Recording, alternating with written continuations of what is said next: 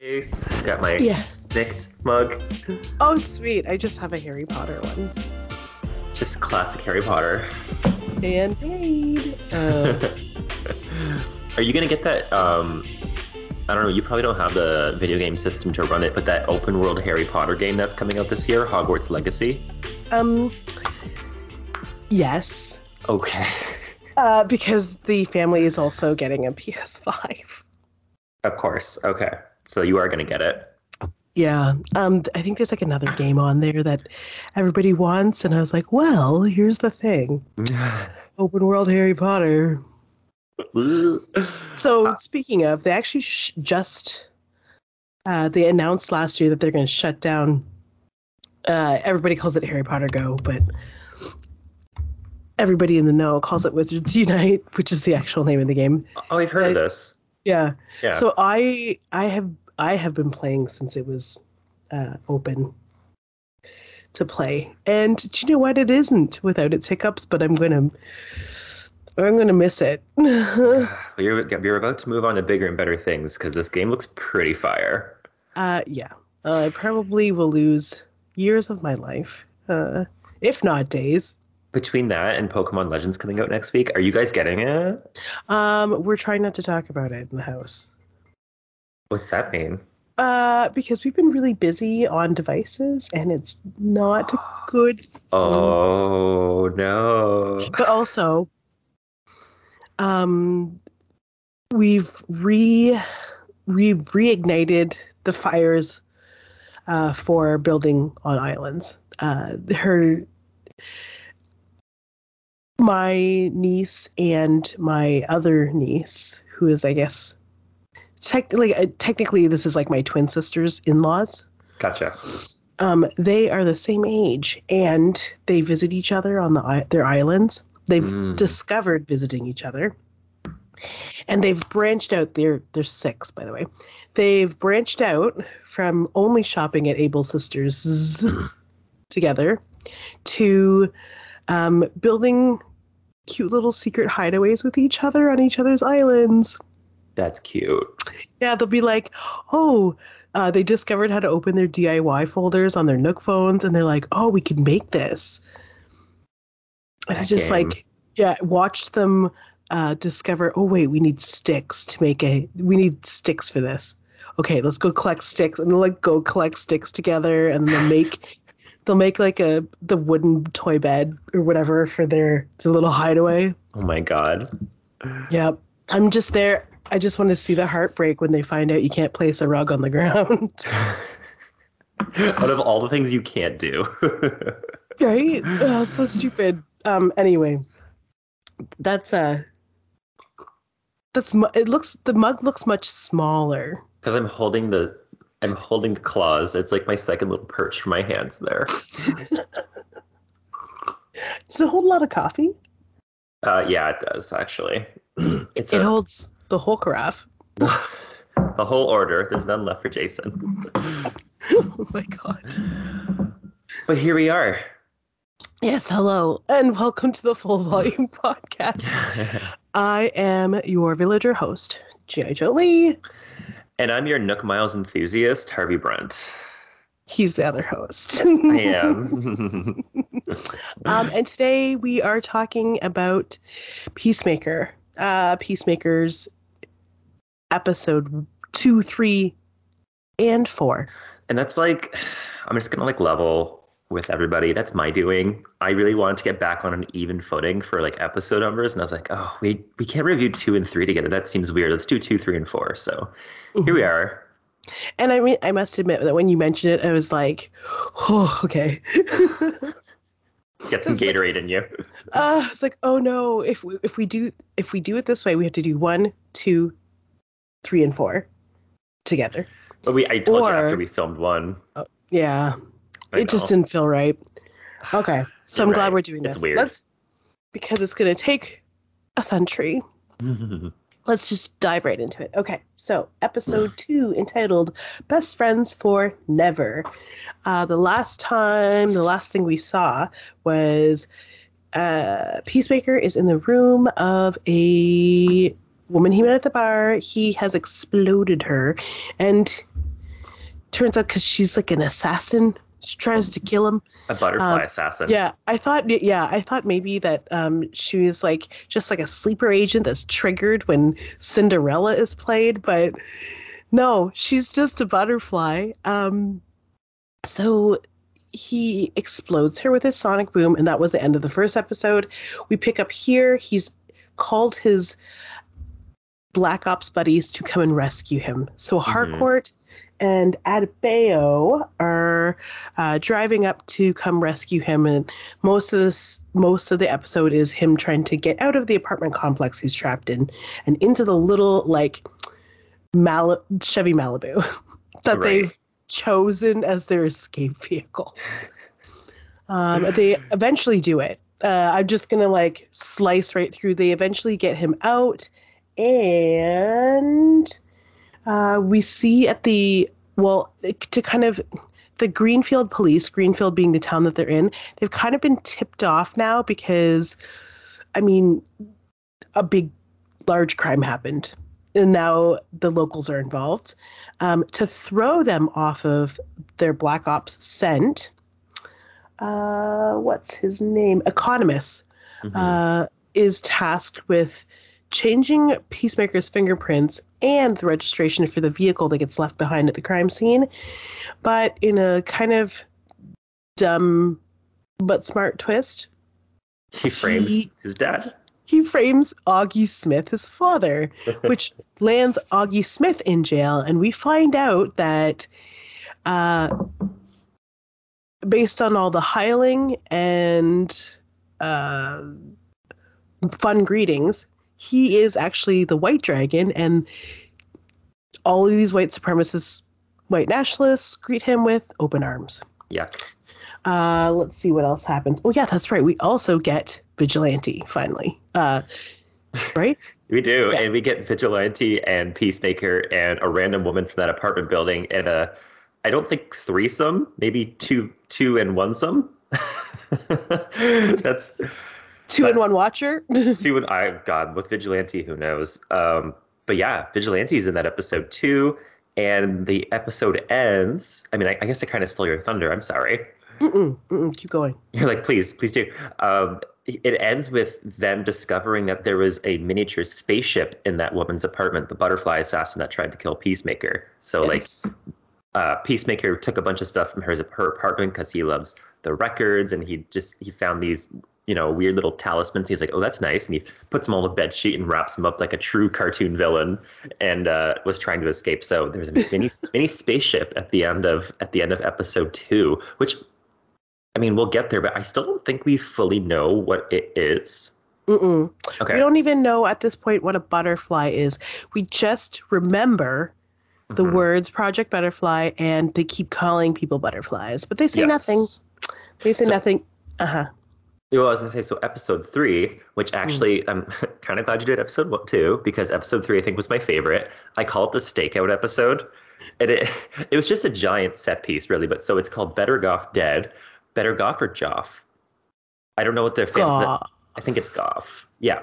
So Peacemaker's finally, hit gun to his head. He has to finally carry out his mission of assassinating the U.S. Senator Royland Goff, who's suspected of being a butterfly, as well as his wife and young children. So they show up to the Goff residence and they do a stakeout. It's Harcourt and Peacemaker, and Peacemaker can't pull the trigger. But luckily, Vigilante is obsessed with Peacemaker and happened to be in the bushes. And so Vigilante takes over and actually kills 3 of them and leaves just the U.S. Senator Goff left. So anyways, things turn sideways. Judo Master and random bodyguard number 1, come out and subdue Peacemaker and Harcourt and Vigilante. So that kind of sucks. They take Vigilante and Peacemaker inside of the mansion where Senator Goff questions them about what they know, because clearly they were targeting Senator Goff's family, which is like, of course, that's crazy. So Goff tortures Vigilante in an attempt to extract information from Peacemaker because he thought empathy would be, a motivator for Peacemaker to spill the beans. During this, we learn that Vigilante's secret identity is Adrian Chase, who we know that was working at the restaurant where everybody was gathered in the first episode to assign the mission. He's the busboy from Fennel Fields. Thank you. That's what it's called, Fennel Fields. Um, which leads to a very hilarious sequence of the senator trying to cut off Vigilante's toes and doing a pretty hack job. I don't think he got all of it. It sounds like just through it. Like they dote on the toe a lot in this episode and the next episode. They talk about it a lot. There's a lot of toe dialogue. A lot of toe dialogue. So, but you know what? In a way, I feel like I know exactly the level of damage that was done to Vigilante's toe. They didn't fully amputate it, but they severely, severely mangled it. It sounds like the big heavy lifter is the metatarsal. Yeah. Ooh. The metatarsal's still intact, so he's okay.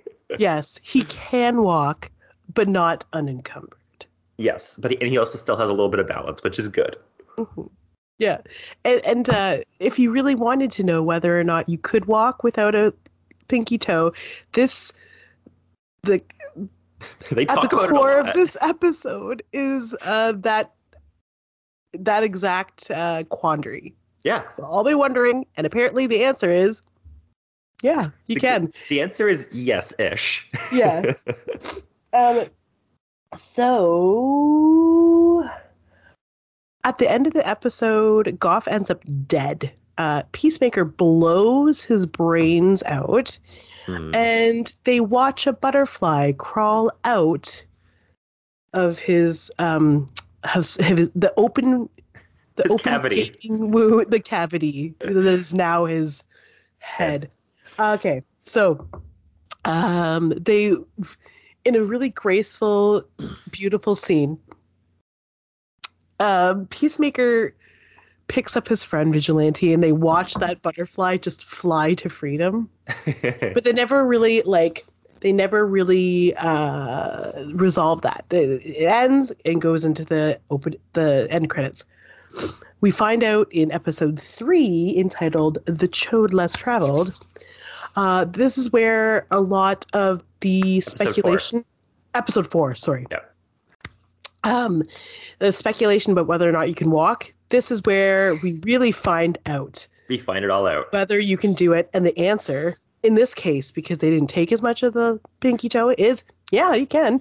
He's a little limpy, but his metatarsal is intact. That's the part that was apparently crucial, according to Adebayo. Yes. They're all in the back of the paneled secret ops truck, arguing with Peacemaker about it, because he's like legitimately very worried. I mean, I would be too. It sounds like he gets most of his news from the internet, like most people, and they just want to make sure that Vigilante is, just on the up and up, that he's got the right information. So they luckily have another sort of super villain hero in the mix, which is kind of a plus, but also a burden on Myrn, who is sort of the head of their little operation. Which, by the way, Myrn has no personality so far at this point. Are we suspecting a little? Yes. Maybe. Okay, so they because Economist has bested, for lack of a better term, for now, the Judo Master. They also have to bring Judo Master back to their storefront hideout. So they have him hooked up to IV just to keep him alive, and they discover what what Economist has done, and they have to make sure, they have to go to the jail and make sure that Augie does not tip off the Greenfield police about the misinformation that they received, the switcheroo, about the prints and the registration, because then that would tip off the local police to the black ops that are happening in their town. Imagine that. Okay, so Vigilante drives his best friend to the jail where Augie is being kept. I'm trying to go from memory because this is the most recent one I watched. But anyway, they get to the jail. They have a little fight. Also, Harcourt. Oh no, sorry, Adebayo is there. She's been kind of tasked with making sure that they kind of do what they need, but also that Vigilante doesn't like fuck things up more, because he's kind of known for doing that. So far, he's been a force for their good or their usefulness, but they need to make sure that But has they. he? Because I feel like Vigilante did all the work. Yeah. Um, I don't think that he was supposed to, but she plants in his mind, because this seems to be the impression that she gets. Adebayo plants in his mind that maybe Peacemaker would be just better off without his father. And that's all she says to him. And he's like, got it, check. I'm just going to protect my best friend and go kill his father. Vigilante's a sociopath, and I love it. Yeah, he kind of is. And I mean, here's the thing. He also played famed sociopath Cormac McLagan. Was Cormac a sociopath in Harry Potter? I guess he was kind of weird. Yeah. I don't remember him in the books. I just remember him in the movies. Yes, he was like, he was just probably as aggressive about pursuing Hermione in the books. I remember that. It was really weird that the film gave him a face, a blonde, like sort of Ken-like face to go with the lecherousness. Boy was a snack. Yeah, I mean, he's still a snack. A weird. He is a snack, yeah. Yeah, do you know what? When he walks up into that one, he gets himself jailed. That's how he sneaks in. He walks into the prison courtyard where every single one of them is having lunch apparently, and breaks a window with a garbage can and proceeds to get himself arrested. It was awesome. And then he goes into the jail. That whole walking scene where he's walking down the hallway. It's funny that we call him a sociopath, because my sister's like, I don't know what's going to happen after this HBO series, but someone needs to call this man. And it's like he could play like Ted Bundy. He looks like a serial killer. So, okay, excellent segue.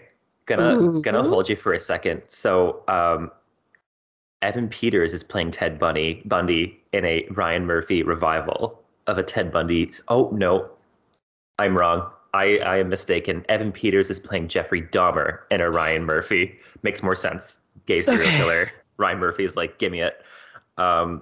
Yeah, sorry. It kind of was a segue that ended up not being a segue. I interrupted your flow. But Evan Peters, our boy, will be playing a serial killer.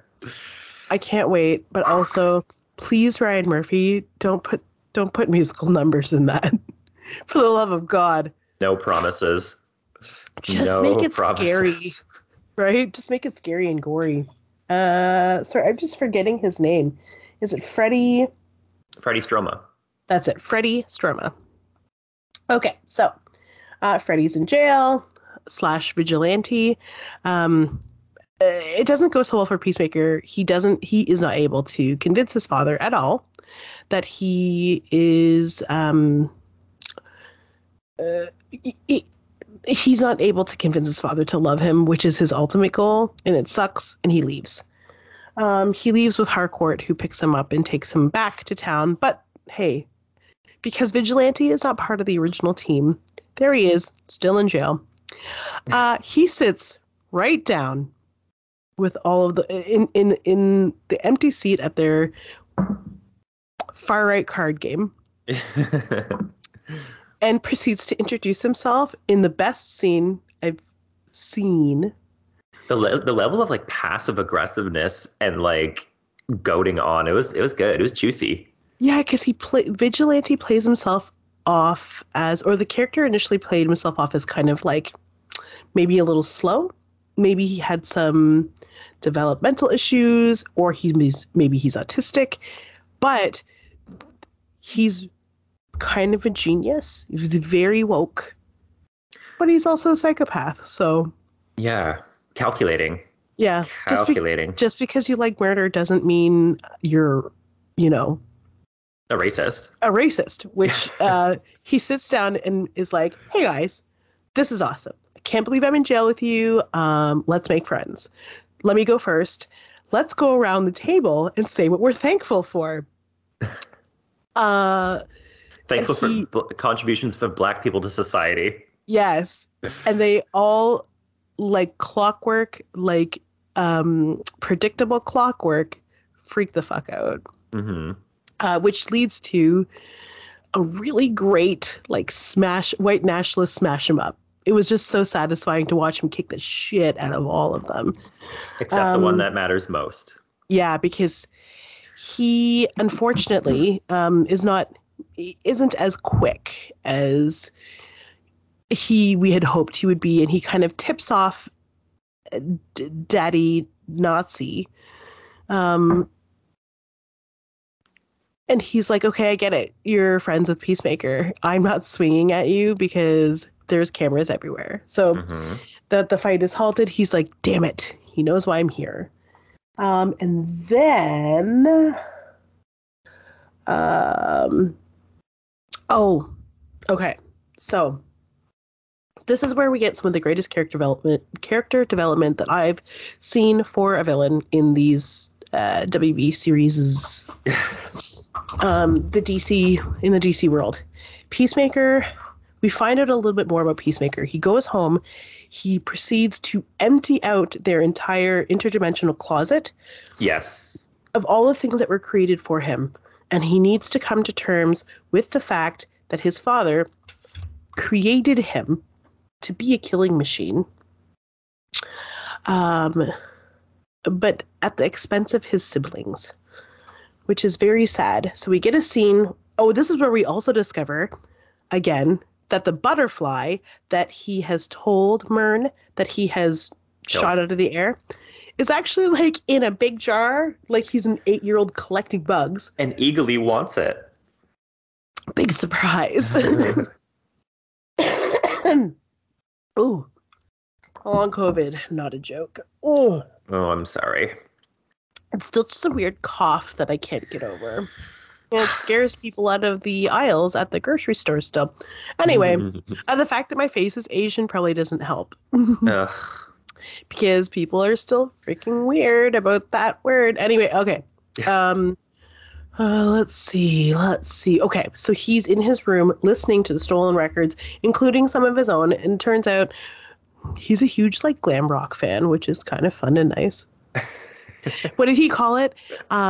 I love the time period. It was a period where men weren't afraid to be women. Yes, that was it. Yeah. Yeah. Or he might have said men weren't afraid to be men, but then he listed off feminine archetypes, I think, maybe. I don't know. I can't remember. It was something like that, though. Like the choir boys. Yeah. Who pre-1984 were called the queer boys and changed their name for North American audiences. Are we going to have some, like, burgeoning sexuality reveals from Peacemaker in this show? I hope so. I mean, he's definitely a penetrator, but... Yeah. A self-loathing one. Yes. Mm-hmm. Okay. So he's in his room smoking marijuana. Blowing it into... The butterfly. The butterfly. Eagly's trying to eat it. He's just, in his room in a crop top sobbing. He has a flashback. Ooh. Which I am so here for the male crop top to come back. I have a crop top that says good vibes in, like, cursive writing across of it. It's going to be the summer look of 2022. Mm-hmm. The crop tops, and we're back to high-waisted wide legs. So high-waisted wide legs. Yeah. Yes. Okay. I was like, wait a sec for a second. Think Dazed and Confused. I was going to say, like, Aladdin. No. High-waisted wide legs. Let's see. Oh, yes, we are. Oh, yeah. Mm-hmm. Yeah, it's too bad you didn't keep your long locks, because then you could, like, do a wispy Farrah. Everybody just makes fun of the locks, and you know what? Joke's on them, because I don't use shampoo anymore, and now my hair would have been the perfect, like, level of texture for it, but Takes too Oh. long. Yeah, I don't use shampoo anymore. Like my hair now, just like, I mean, I obviously wash my hair, gross, Hmm. but like it's not poofy anymore. It's not ever dehydrated. It's nice. It would Hmm. have looked It's great just for a long. nice natural oil. A nice natural oil. It was some growing pains though. The first 2 weeks it was ugly, but luckily I don't leave the house, so nobody saw it really. But I digress. Anyways, WFH for life. for life, Okay. I feel like. Yeah. Okay. So while he's crying, we get flashbacks to his childhood where we see his father, his mulleted father, amazing.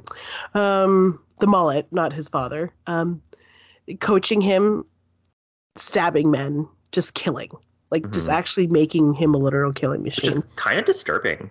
Yeah, it It's a is. little creepy. Because he turned. I mean, it's clear that he has a heart of gold. You can't love Cinderella. Your theme song can't be by Wigwam and not have a heart of gold. I Anyway, know. um, uh, we get that scene because it kind of sets up who his father is, the true psychopath his father is. And then we get a scene where is he on the playground with his brother? I thought it was a playground, but also like it kind of there was a scene where he was like in a ditch or something. Yeah, I can't really remember it, but it's like he inadvertently contributed to the death of his brother, Hmm. which he has been probably bottling.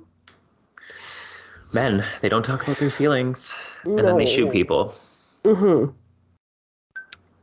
And then they become murderous killers. They do. Mm. They do. But that is the end of the episode. That's the end of episode 4, where we basically, I wouldn't call it exposition, but we get, a behind the scenes peek at the vulnerabilities of Peacemaker, which at this point we have been lacking, and that has been making him unlikable. Mm-hmm. But also it kind of worked because I'm like, this character's so gross and like everything I hate, but I can't stop watching. It's like a version of Deadpool where Deadpool was like a toxic masculine alpha male. Yeah, You know what I mean? but yeah. Ooh. But the very last scene is Mm. Mern answering a phone call and then hanging up and then taking a sip out of his honey bowl with his little butterfly tongue. So confirmed, Mern is a butterfly, which I called from the beginning. I knew it. He didn't have enough personality. I'm like, why is this guy so wooden? There was a reason. Mm. And also, okay, so this brings up all kinds of questions now. What is Project Butterfly? Yeah, we still don't Uh, know. yeah, because at the end of episode 3. three, We see like it's everywhere. yeah, suspected on the screen inside of their van where Economist is doing all his work is a map of the world, and suspected butterflies are plotted all over this map. So it's like, what's a butterfly? What are they trying to do? Are they like DC's equivalent to the Chitauri or the Skrulls? Who knows? But like, what is this? Because now we have this like little alien ship that they have that he had procured from that one butterfly cheetah woman's house. Yep. Yep. Do they come from space? This is a little spaceship. It's cute. It's also covered in like runic symbols. So, like, what do those mean? So like definitely ancient, definitely has some history. Mm-hmm. Also, is this a task set forth by Amanda Waller? Are the butterflies a force for good? Because as we find out, as with most black ops that Amanda Waller is responsible for, they're like ridding the world of something that's potentially okay. She's actually such a snake in the grass. I'm kind of sick of her, but like in a good way. Do you Yeah. know what I mean? Like I want her comeuppance because I don't think she's a good person. Mm-mm. And the wiki page. Oh, sorry. I was gonna say another thing too that you just brought up. You said like Amanda Waller tends to get rid of things in the world that are okay-ish. And then that made me think Judo Master in episode 4, as he was fighting with Peacemaker out in the parking lot for their rematch, bitch. Mm-hmm. Judo Master was in the middle of a sentence before Adebayo shot him, and he said, "No, the Butterfly Project, you don't understand. It's," and then he gets shot. Probably going to say something good and endearing about the Butterfly Project, but we'll never know. Yeah. And Economist is tasked with making sure he doesn't talk, which is something that Myrn instructed him to do. Keep him alive, but make sure he doesn't talk. Mm. Probably going to hand him right over to Amanda Waller to keep their secrets. Because Judo Master was actually one of the security guards for Goff before they killed him and the rest of his family. I would like to know how he got that role, because that was weird. Also, we didn't even talk about him flicking flaming hot Doritos or Cheetos at Peacemaker, which is very entertaining. Yeah, like Gambit style, like Gambit levels of pressure. Gambit levels of pressure with playing cards, yeah. Like it was like an accuracy. It's funny. Oh, you want one? There's just so many like little nuggets or pockets of interactions just like that scene in this show that make this show one of the best superhero shows I've ever watched. And it's fun. And like episode 2 and 3 were like total set pieces to me. Like episode 2 was the escape from the apartment. Like that was just, it felt like a big set piece to me, but it was, it was fun. They carried the story through it. They kept it rolling. It wasn't just action. There was development as well. It also included one of my favorite lines about trying to get Eagly. He's like, just wrestle your hand in a bag of chips and he'll come. And I was like, stick it out the window. He'll come because he thinks you have chips. It's so dumb. It's like these little lines here. I'm like, this show, it's funny. It's not like hilarious, laugh out loud, but like it tickles me. Yeah. Like I scream laughed when he said that. Because like, that's how you call and get my attention. It's the way, what a girl wants, what a girl needs. Whatever makes you pickled. Happy, set you free. So, and then episode 3 is the set piece at the Goff mansion, with them doing the stakeout and then going inside and then fighting in the basement. So there was a couple set pieces. Episode 4 was a cool down, which is cool. We needed a cool down because we had 2 kind of somewhat significant, action pieces in a row. So I'm entertained. I'm entertained so far. It definitely, I keep saying it reminds me of Deadpool, and it does. It reminds me of Deadpool. My only complaint is there's still too much music in the show. Yeah. There's certain scenes that just don't need a background track. And it's just, like I understand the scene of him smoking pot and blowing it into the butterfly and thinking about his sibling. I understand that. But there's literally just like scenes of people getting put into a cop car. And there's like 80s rock ballads put in the background. It's like, okay, this is tiring. Yeah, like I remember I watch kind of every episode now with the one comment that you made like in mind was that episode 2 feels like a glam rock music video. It does. And the opening scene for episode 4, it was just like immediately music. Yeah. And it's like, oh my God. And I remember watching, and I think this is like a thing with James Gunn, and watching like Guardians of the Galaxy 2. I was really excited for Guardians of the Galaxy and like the awesome mix.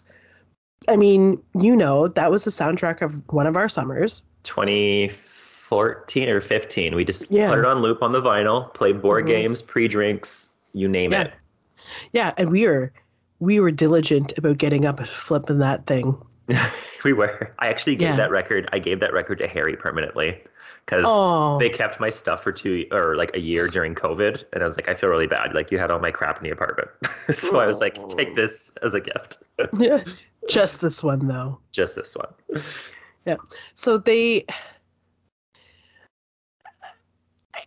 think it's kind of like glam rock and like nostalgia through music is sort of his now calling card, the way that Ryan Murphy's is song and dance numbers.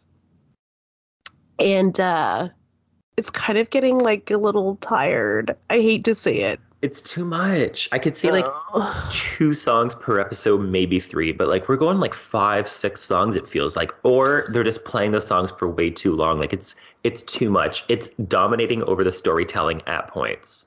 Yes. And hopefully, since we have four left, only two of them are by James Gunn, directed by James Gunn, I should say. And we'll see if the balance sort of evens itself out. I noticed within the last, like the episode 4, it wasn't directed by him. It was directed by somebody named Jolie Hill. It was written by James Gunn because I think he's the showrunner for every single episode. But interestingly, the music was appropriate. Like you said, when he's listening to records and lamenting his life, there's music.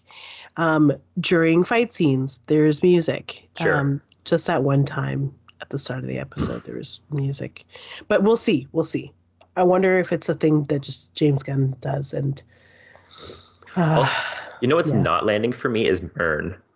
Detective Myrn, Agent Myrn. Thank God he turned out to be a butterfly, because he was so, I swear to God, anytime he came up on the screen, like, I understand he's leading the project, quote, in the field, and he tends to be the one that gives us the exposition to move the plot forward, but he is so damn wooden that, like, it actually, like, he's such the straight man that it was like, okay, everybody else is so elevated, like, everybody else is so fucking wacky, like Peacemaker, Vigilante, Economist, like, they're all very larger than life, that Myrn he's so reserved, but it was so, like, it drained me. I'm so happy he turned out to be a butterfly. Yeah. We needed that twist. Yeah. So we'll see where it goes from there, but he's been the kind of the weak link for me so far, I have to say. Not that, like, whatever, it's not the worst thing in the world. He's just a little wooden. But also, I feel like his character is written that way, so it's not like his fault. It's not the actor's fault. Yeah. But, and usually these TV shows take us on a whirlwind of speculation and theories, et cetera, et cetera. Did you get spoiled at all by the Wikipedia page that said Adebayo is Amanda Waller's daughter? I think you said that to me last week when we were chatting, and I think it might have briefly been mentioned in episode 1 while they were Skyping, maybe. Maybe it might have been mentioned, because you mentioned it, and I was like, oh, they did talk, and then I was like, oh, it is kind of weird that they were only talking to her. Okay, and then I kind of put 2 and 2 together. I don't know. I might have to go back and rewatch now and see if they actually mentioned a familial tie. But I don't know. Because the rest of the team, and this is the thing, it's like, I don't want to go into one of those, like, fan theory places with this show, because I'm just really enjoying it for what it is. But if we're going to tangent, we may as well tangent about this. Let's do it. Because it's not super clear, and everybody on the team doesn't seem to know, because they keep questioning why she would have been picked for this team. Because I think they really pegged her as somebody who was kind of soft. Well, and she says she's never killed a person. She's never even shot at a person. And then that comes to a head in episode 4 when she shoots Judo Master, and she's like, oh my God. So yeah, especially if I were Harcourt, like, Harcourt was really hard on her at the beginning of episode 4 after the Goff residence. And Harcourt was like, you don't have the stomach for this, sis. It's not Christmas. You know, so it was cross you off of that wish list. So Harcourt's a badass, which I will say she was underutilized a little bit in episode 4, but not, we'll see where it goes. Also, what the heck is okay, please explain this to me. When Vigilante gets released from prison, Harcourt picks him up, and it's just the two of them, and Vigilante's like on the verge of tears because he couldn't kill the White Dragon. Did I miss something there? Harcourt looked empathetic. I think it's because she realizes that Vigilante and Peacemaker have this, like, special best friend relationship. Well, it feels one-sided, but yeah. It absolutely probably is. I mean, 481 missed calls. I get it. He was in jail, but, like, 481. That's a lot. Hey, P, this is V. Yeah. Oh, yeah, that's right. Oh my God, maybe that's foreshadowing. Hold on.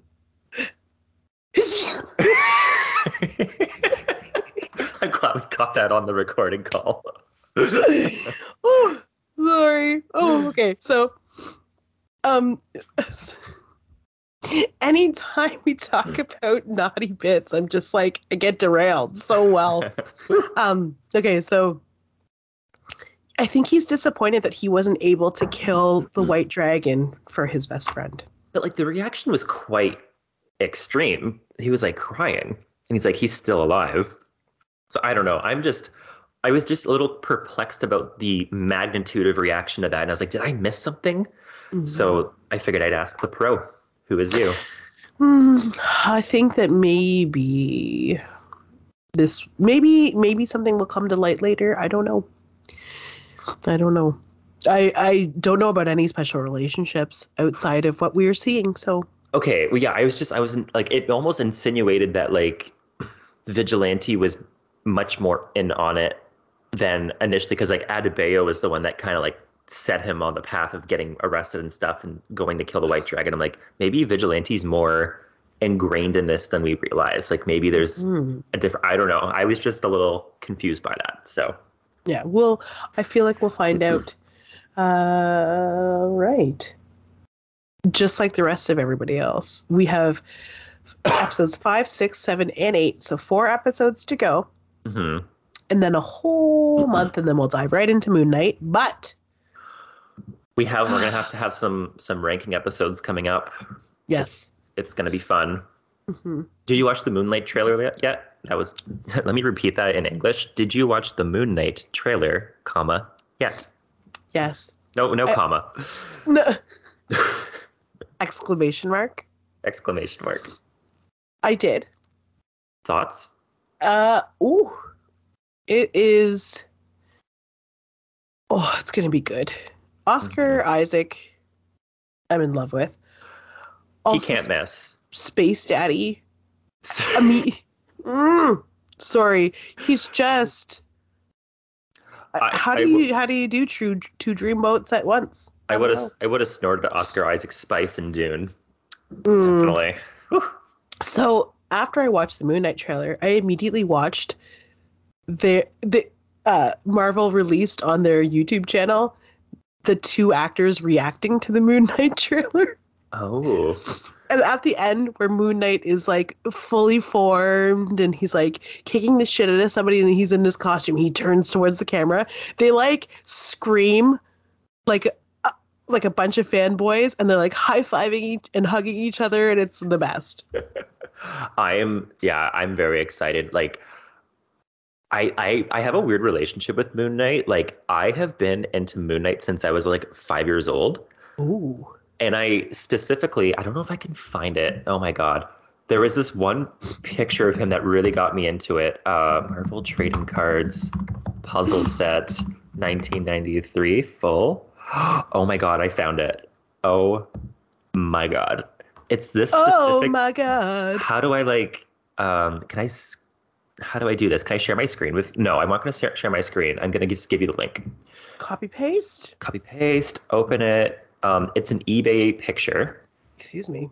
And you want to go to the top middle of the picture. And there's a picture of Moon Knight, and I've been obsessed with it. And so like it got me into the character of Moon Knight. Do you remember this? You probably don't. Do you remember this card set? I used to call them puzzle cards. I don't know why. Yes. Well, because when you put them together, they make a whole.